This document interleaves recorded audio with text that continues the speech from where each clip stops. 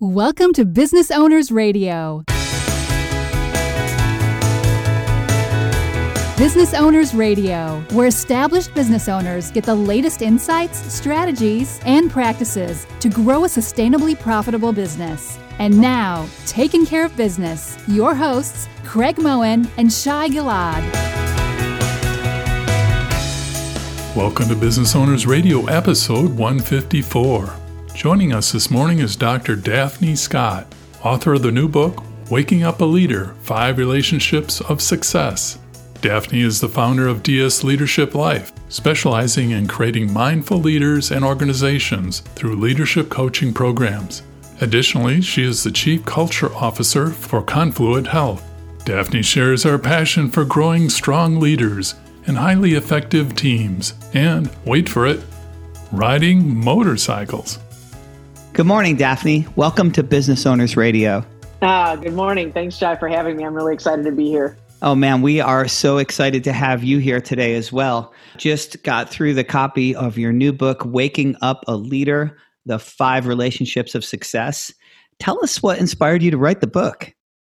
Yeah, a couple things. Probably one of the most, and this is way back in the acknowledgments of the book, actually. I had been talking and working with leaders and coaching them for quite some time, and really was coming up with noticing these very consistent themes that leaders would talk to me about or complain about or get stuck around. And I gave this talk with one of the companies I was working with, and one of the guys came up to me, a peer who's now become a friend, and he said, the way of looking at things like that just changed my life.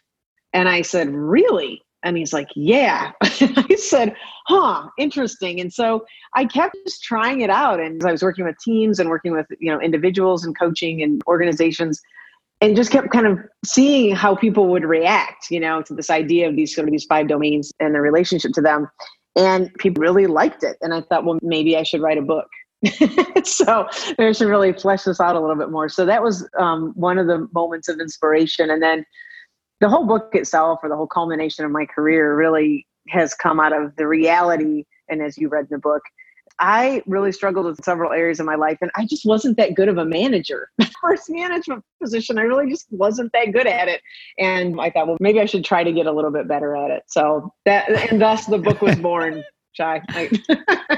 I love it. I love it. You make me think back to my days as an airline pilot, and we always used to joke saying, you learn a lot more from the bad captains than the good ones. Yeah. So I had this quote that I had the other day that said, in most instances, it's probably good that leading by example doesn't work. And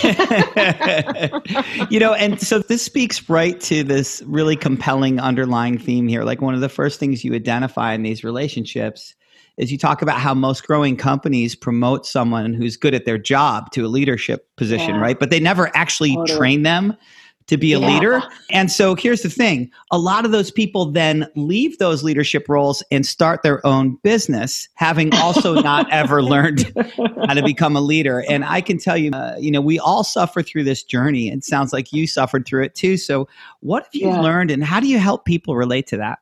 Yeah, it's such a great question. Well, first of all, I think one of the first things that we need to really understand is that leading a group of people has a set of skills and abilities and competencies, just like anything else does, right? And they're learnable. People can learn them.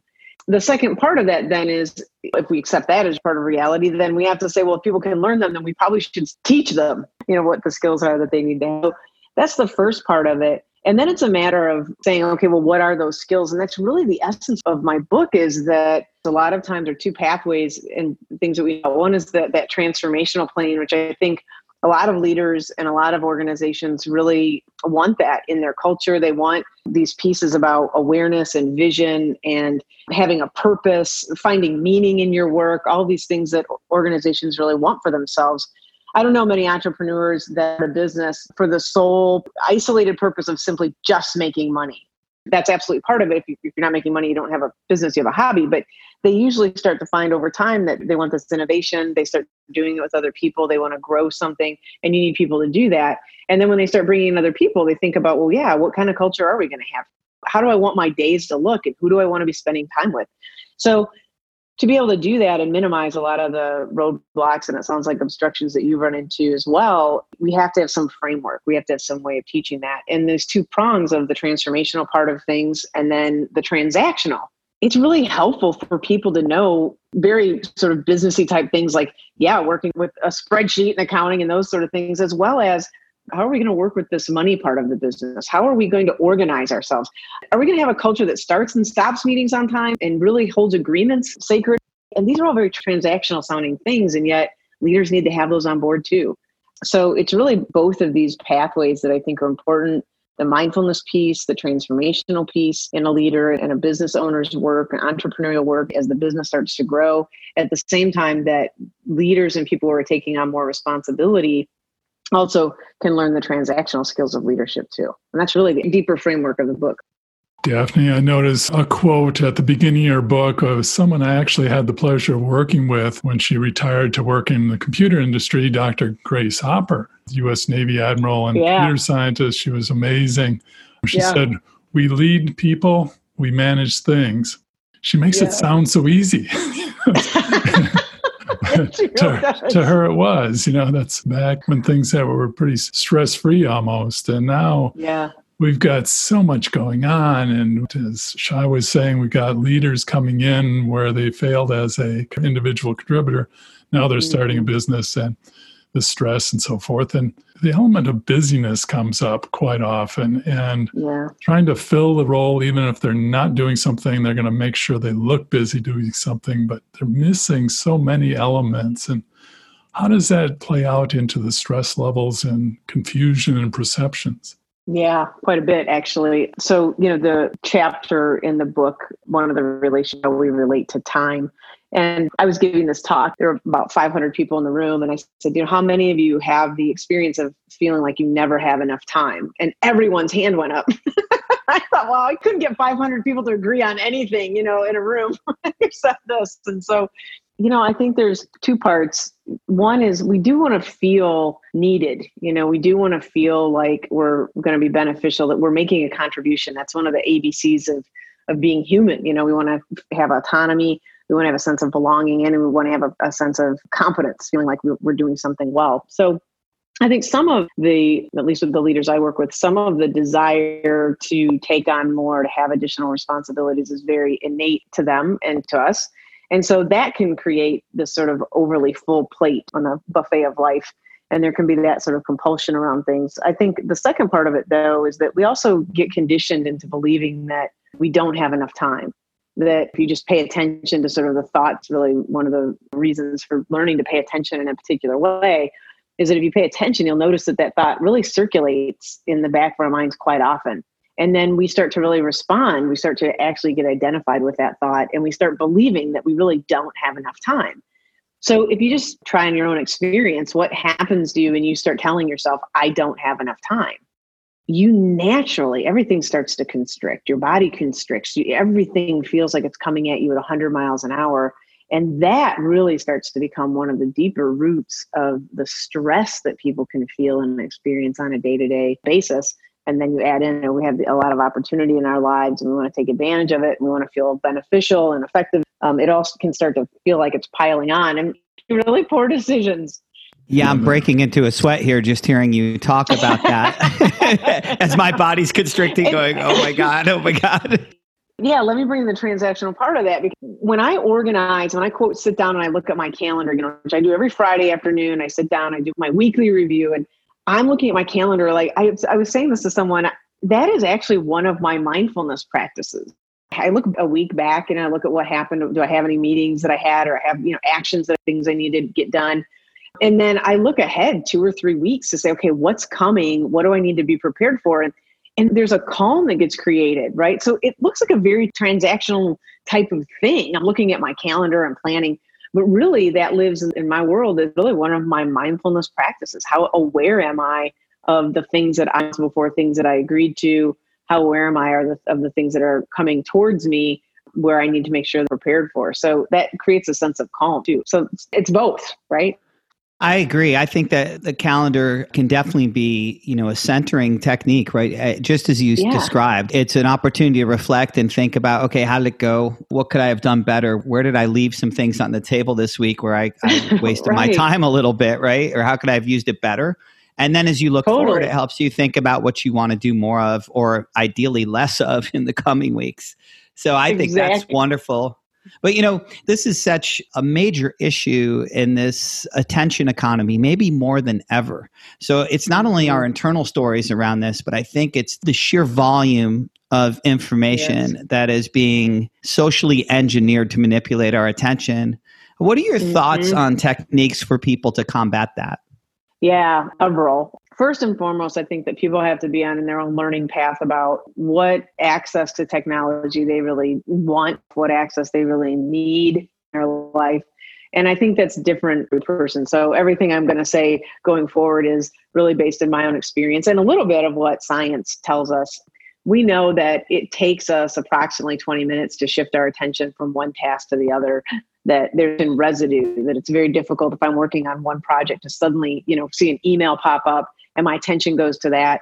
And it takes me a minute to really get grounded with what I'm doing. And then when back to that bigger project, takes my brain about another 20 minutes or so to really fully engage in what I'm doing on the project working on before. So they've done studies now and they're looking at more and more of that. So that's the sciencey part of it. Now, there are definitely people I've worked with who said, I can task switch very easily, and that's not a big barrier for me, to which I would say that's great if that's true. In most people's experience, though, that isn't the case. And we find ourselves, because of this, and this is where this idea of belief and how we relate to it fits into a lot of our actions too, who think that they can do 2 or 3 things at once. One of the examples I give in the book is real simple, like looking at our text messages when we're driving, right? We've gone from potentially making a very benign sort of mistake by not hearing something on a conference call to suddenly creating a situation where we're putting our lives at risk and the risk of others. So I think what's really important is for each person to decide what access they need to have to things at different times and when it really makes sense to do so. I can tell you in my experience, I don't have alerts on any of my apps on my phone. I don't have any dings, pings, buzzes, all the sorts of things that can happen because they do take my attention away from things. There's always something that's going to want to pull at our attention, but I really encourage people to experiment. One of my clients told me this story, and it's from a sketch that was done on Saturday Night Live, but he says when he gets home, he puts his phone in a box. And he literally has a box that he puts his phone in, and he puts it in there and he closes it. That way he's with his family and he's not distracted, by compulsively looking at his device. And he said that it probably saved his marriage.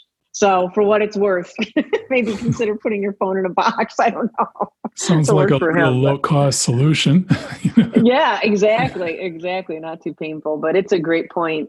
Giancarlo Potocco, who I cite in the book, has done a lot of work on this. He came from Facebook and Google, and those things, these platforms are doing exactly what they're designed to do, which is to get our attention. And so we need to just be really mindful of how much we allow that instead of us choosing to go towards those things, how much we're allowing them to choose for us. And I think that's really important. Brought back a recollection of going to the Canadian Embassy for a meeting, and at the entryway to the meeting room, which was an outside meeting room, they actually had a small locker system, if you will, like a gymnasium locker room, only on a miniature scale. And each one of the little boxes had a key, and you put your cell phone in there and take the key with you. Oh my gosh, that's amazing. Great. So the message is very strong. We're going with distraction-free environments. That's excellent. It is, isn't it? And it does create a different energy for you. We don't get that time too much. When I do team trainings, there's no computers in the room. Someone has their phones out, and at first people do have their anxiety about it. They get a little cagey, and I'm like, just try it and see what happens. And boy, it just after that it really truly becomes a non-issue. And then, they start to see the benefits of that. And then I think I remind them, hey, you're going to be in an hour meeting. Meetings are expensive, You get a bunch of people in the room, they're costly to business. And so I said, just imagine what your hour meeting would be like, or your 45-minute meeting would be like if no one had their devices out and everyone was paying attention, decisions were quickly, meetings started and ended on time, how much more efficient everyone would become. Yeah, and I notice in your book, you have definite focuses on a lot of these relationships we have with different things. And time was one of those major ones. And that. And then I noticed you have 4 others. And that, can you touch on those shortly? Yeah, sure. So we get in then to the relationship with money, how we relate to that, noticing where we tell ourselves the stories, if you will, that we never have enough or we're afraid of losing it all. So the third one is the relationship to self, the relationship to the identity. And this is, of course, at the root of much of our suffering, who we believe we are in the world and how we need to show up and how we relate to parts of ourselves, inside ourselves, as well as to the world at large. And that one was intentionally put in all of these other ones. And then how we relate to friendships in leadership, and I think in business at large. I open the chapter, and it seems a little stark and a little bit shocking, but I open the chapter talking about the suicide rates that we've been experiencing, which are the highest in the United States that they've ever been in the last 100 years. And this sense of the way that we can start to feel alone in the world. And one of the reasons that I was so inspired to do the work that I do, quite frankly, in organizations, is that we spend a good chunk of our time working. And I don't know many people that wake up on Monday morning and say, I can't wait to get to work and just have a horrible time with my colleagues. I can't wait to just, mess everything up. And I talk about friendships in the book specifically as one of the relationships, because in business, it can start to feel a little bit, if we're not paying attention, it can start to feel a little bit like we're just using each other for, means to our own end, if you will. And when we can create friendships and relationships at work where we're spending 50 hours a week, sometimes for some of us more than we might be spending with our families at times, that can really bring a lot more purpose to our work, and it can bring a lot more aliveness to our work as well. So friendships is another one. And then the last one is our relationship to the unknown, the relationship that we have to the actual truth that we really don't know what's coming. Businesses, if you've noticed, spend a lot of time wanting to try to create structures to control for that, right? Which makes sense. I mean, we wouldn't want to not do that to some degree, but really how we relate to the reality that we really never know what's coming, and we never really know when the last breath is going to happen for any of us. So given that, what do we do now? And how do we want to relate to this experience that we have of just not being as sure as we think we are? So those are the 5 relationships that I talk about in the book. So Daphne, the cultures that we grow and invest in our businesses, the return on an investment can be really large or small. And I was thinking that maybe that has to do a lot with perceptions amongst the leadership and the staff. What are your thoughts? Yeah. Well, for sure, in terms of the basic idea of how we work with reality at large and then what we tell ourselves about reality, right? It really matters. And it is a core practice. It is the piece that really can set us up well, have more peace, more calm, greater joy in our life. The part that I think is really relevant, just because I decide to have a great outlook, or let's say take the positive side, always find the silver lining in the clouds, if you will, it doesn't mean that less than savory things happen. And when those less than savory things happen in our business, it's really helpful for us to be able to that in a way that's open-handed. We can have some acceptance to it, for it in a sense, and then be able to choose our actions. And I think one of the misnomers happens in any type of mindfulness work is the idea that, well, no matter what, we're just always going to be joyful and it's all in your mind, in other words. And the truth is, it isn't necessarily all in your mind, but yet our mind is all we have, right? Our consciousness is really all we have, because we all are going to navigate the unending reality of life, which is that nothing is permanent. And that is a point that I make over and over again in the book, is that nothing is permanent, which means that even though I experience in this moment great joy talking with both of you and having a great experience, this too will pass. And my next moment could be an experience that isn't quite so enjoyable. And then that too will pass. And if we are really trying to attach ourselves in any one direction, we are always disappointed because things always come and go. So at that point, then the mind is all we have. Our consciousness is all that we have. And at the same time, we'll always hopefully take wise action to create the best experience for ourselves and for the people that we lead as best we can. Yes. We were chatting with a fellow the other day saying that, this is a 5-year program. You don't get by with changing a culture in less than 5 years. So I thought, that takes some of the pressure away, Yeah, it does. Yeah. And, from a timing and investment perspective, I think for businesses to at least explore for themselves what it's like an investment into the development of their leaders. And I make this point in the book as well, that for every business, that's going to be different. It could be as simple as, get the book and do it in that way as best you can. I think the most important thing for any business that wants to create a great culture and have great leaders is to at least start somewhere. Start with something. I can't tell you how many business leaders I work with where that is not a line item on their budget. And you guys know as best as anybody that if you're running an effective business, you budget for things. You crew things out and have some sense of what the expenditures are going to look like for good reason. And when that isn't on budget, that isn't a line item, then it's not going to happen. So having some sense of what that needs to look like as best as it can, given the resources that you have, I think that's really the key, and to start somewhere. Well, Daphne, thank you for spending so much time with us today. We really enjoyed the conversation. Yeah, Craig and Shai, both of you, I loved it. I love talking with both of you and enjoyed it very much. So I want to appreciate you both for having me on the show. It was my honor for sure. Is there anything else you'd like to leave with our listeners? Yes, I would love to remind people of the book, Waking Up a Leader, the 5 Relationships of Success, and also let people know that there's a 10-week online leadership development program that I've created, and they can find that at wakingup.com. And with the book also comes additional resources. I can help you meditate. So there are meditations that are on the website as well. So I hope people will take advantage of those things as they feel called to do so. Our guest today has been Dr. Daphne Scott, author of the new book, Waking Up a Leader, 5 Relationships of Success. You can learn more about Daphne as well as find links to her website and the online leadership development program on our website at businessownersradio.com. Thank you for joining us on Business Owners Radio. We hope you enjoyed today's show. As always, you can read more about each episode along with links and offers in the show notes on our website, businessownersradio.com.